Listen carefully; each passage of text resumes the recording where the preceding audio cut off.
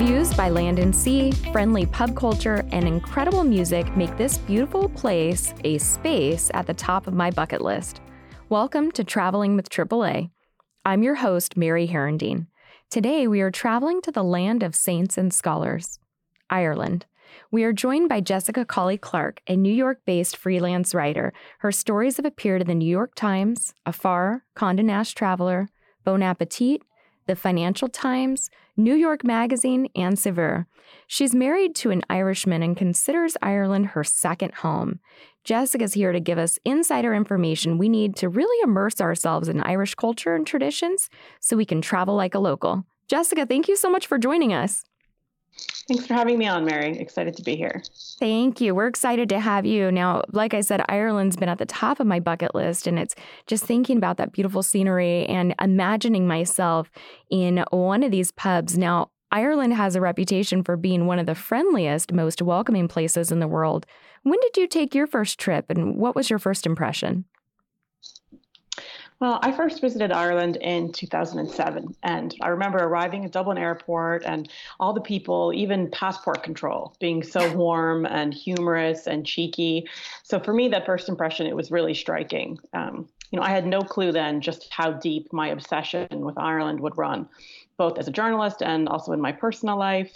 As you mentioned there in the intro, I met my now husband just a few days after I stepped foot in Ireland for the very first time, just walking down the street in the center of Dublin.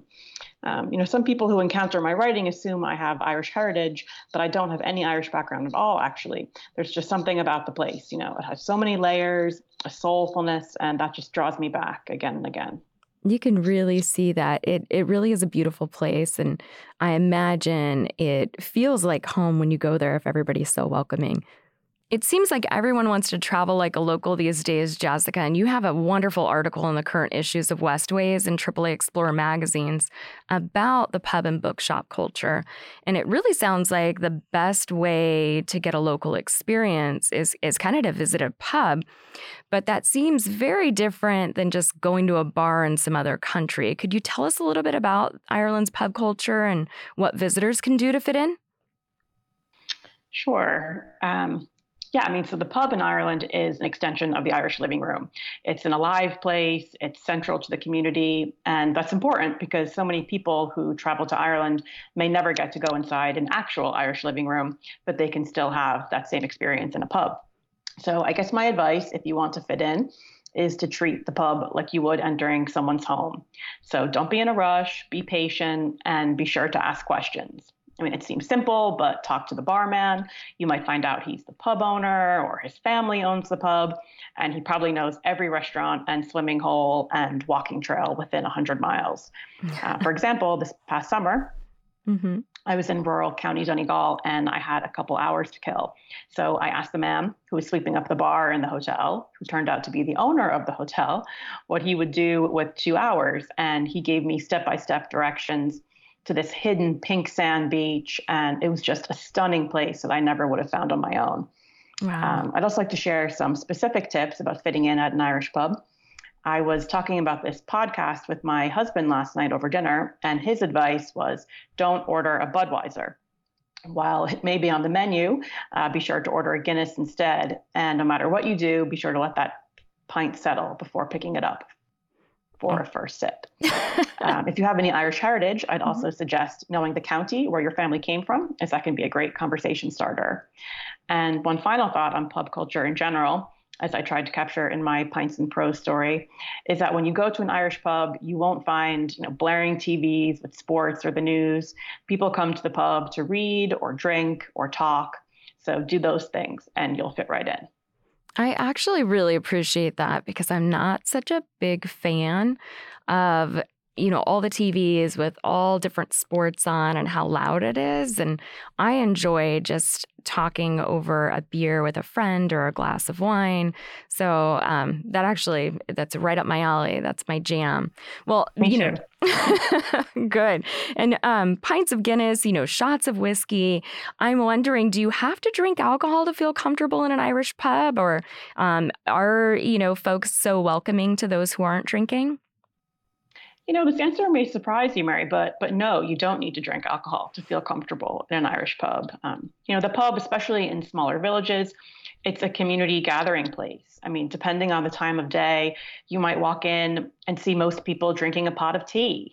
Ah, Families are welcome. There might be more small bottles of Ballygowan sparkling water than glasses of whiskey on the bar. But one game changer in recent years that is worth mentioning is the introduction of alcohol-free beers, including hmm Guinness Zero. So after dark, you might not see as many pots of tea on the table, but order a Guinness Zero and you'll be sure to fit right in. One other thing to consider is that the Irish take drunk driving very seriously. So if someone has driven to the pub, it's very likely they won't be drinking at all. And you hmm can join them in drinking an Irish soft drink. There's a popular one called Meawadi. Oh, tell me about that. I had no idea about this popular Irish soft drink. What's it like? Yeah, it comes in a couple different flavors, orange and blackcurrant, and it's just sort of a Irish soft drink soda, and you're likely to see them when you walk into an Irish pub. That's interesting and really great information for those who aren't drinking on their trip. Especially, nice to hear. Now, when we come back, we'll hear more about the literary culture.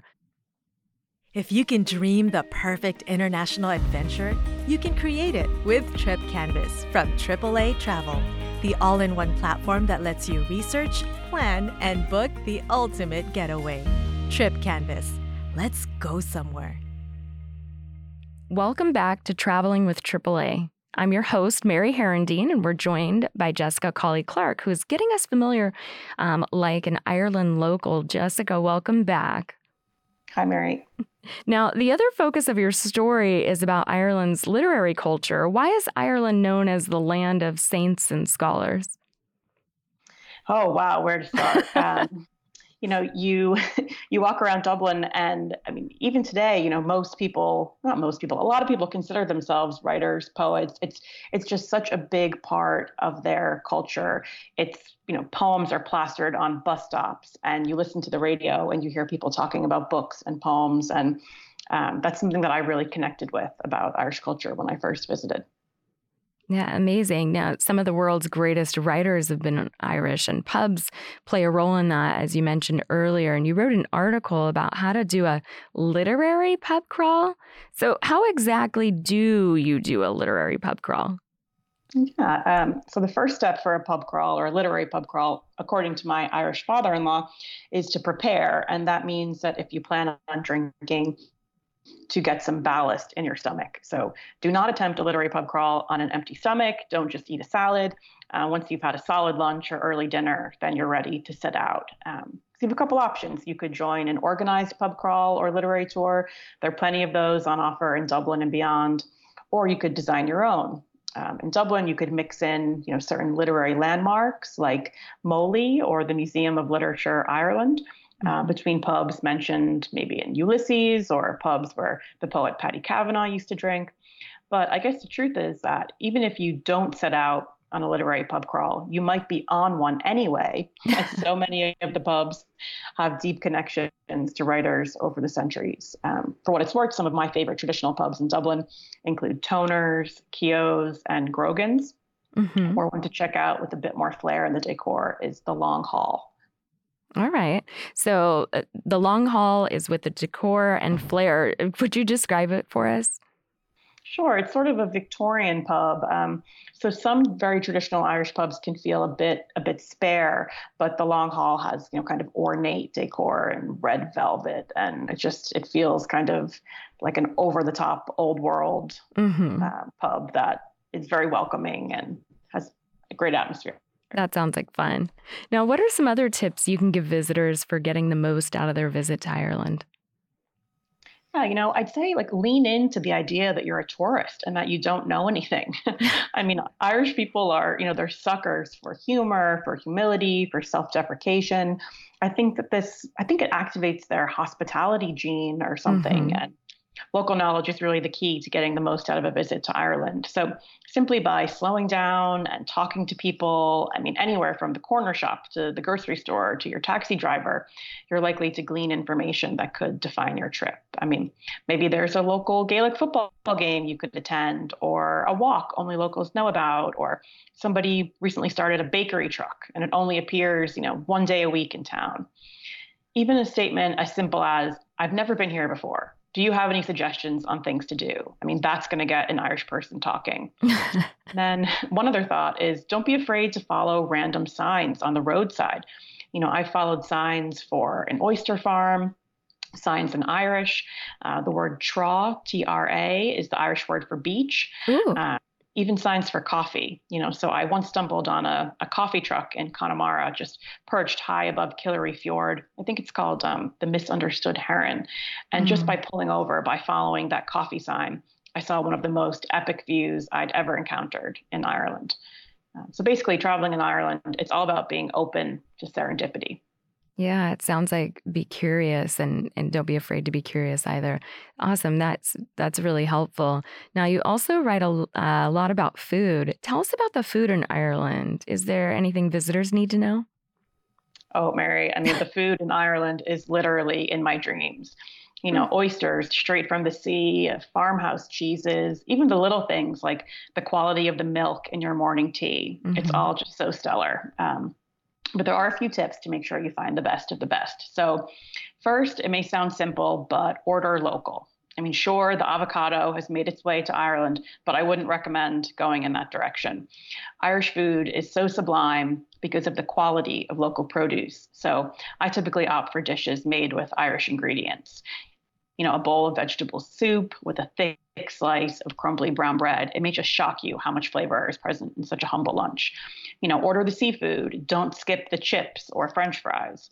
Ask about the specials. Ask what's fresh. And the second tip I'll share is that traditional isn't the only way to go. Right now there are so many Irish chefs that are pushing boundaries with food, chefs who gained experience cooking abroad and are bringing those sensibilities back home and marrying them with high quality Irish ingredients. There's a restaurant called Host in the Dublin neighborhood of Ranelagh that rivals just about any restaurant I've eaten at in New York. And for the adventurous traveler, maybe looking to go off the beaten path, during my trip this summer, I had a stellar meal at a restaurant tucked away behind the old Glen Bar in coastal Donegal. So that was really a meal worth traveling for.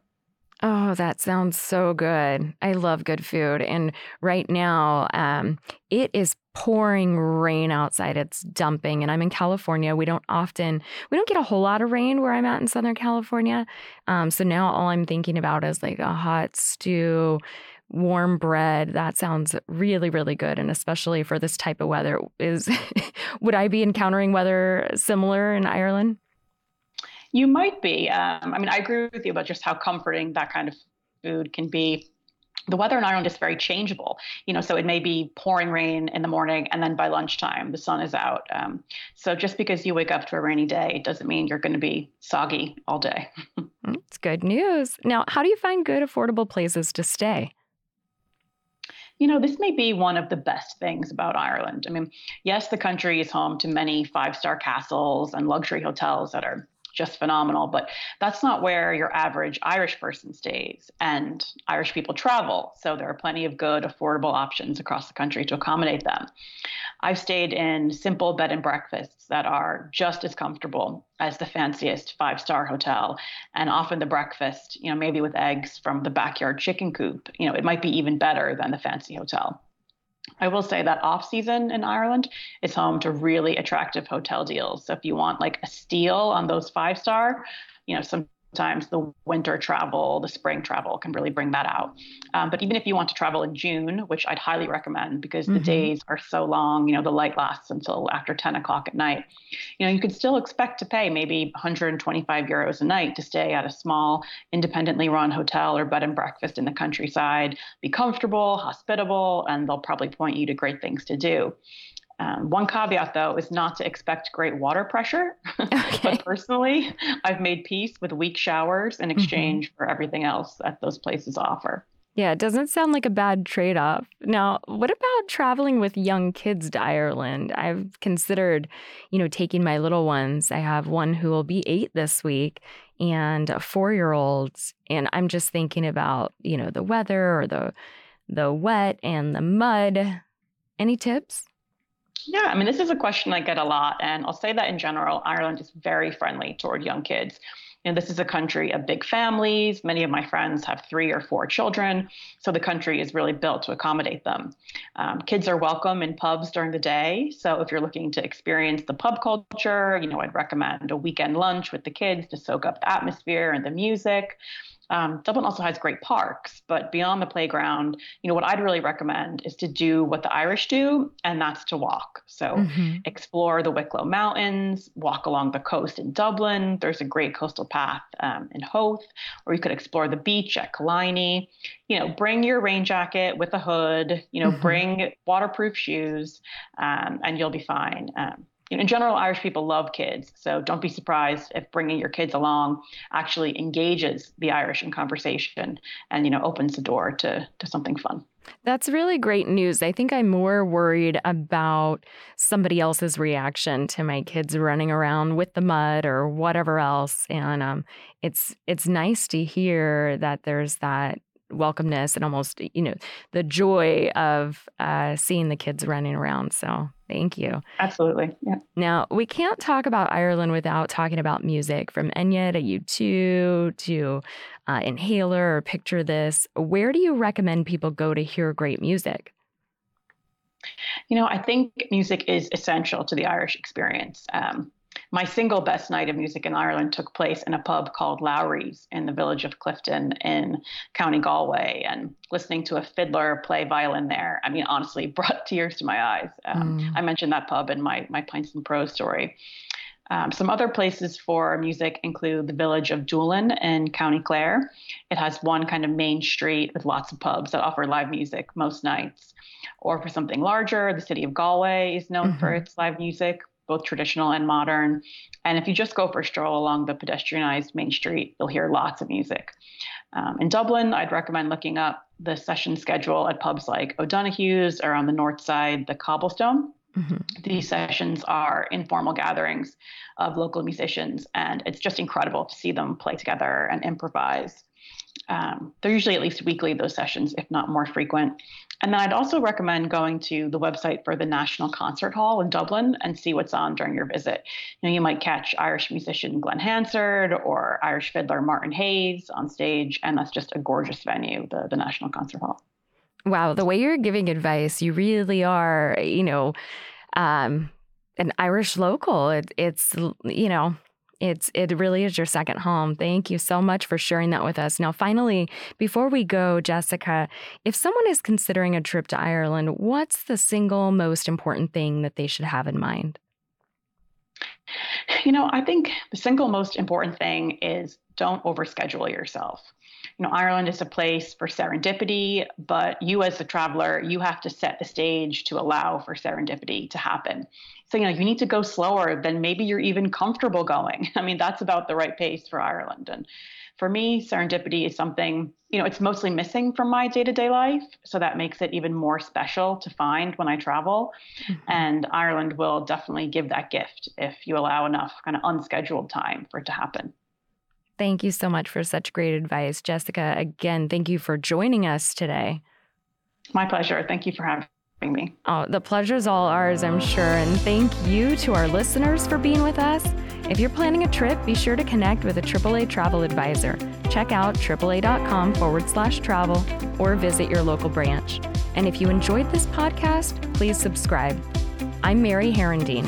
Thank you for traveling with AAA.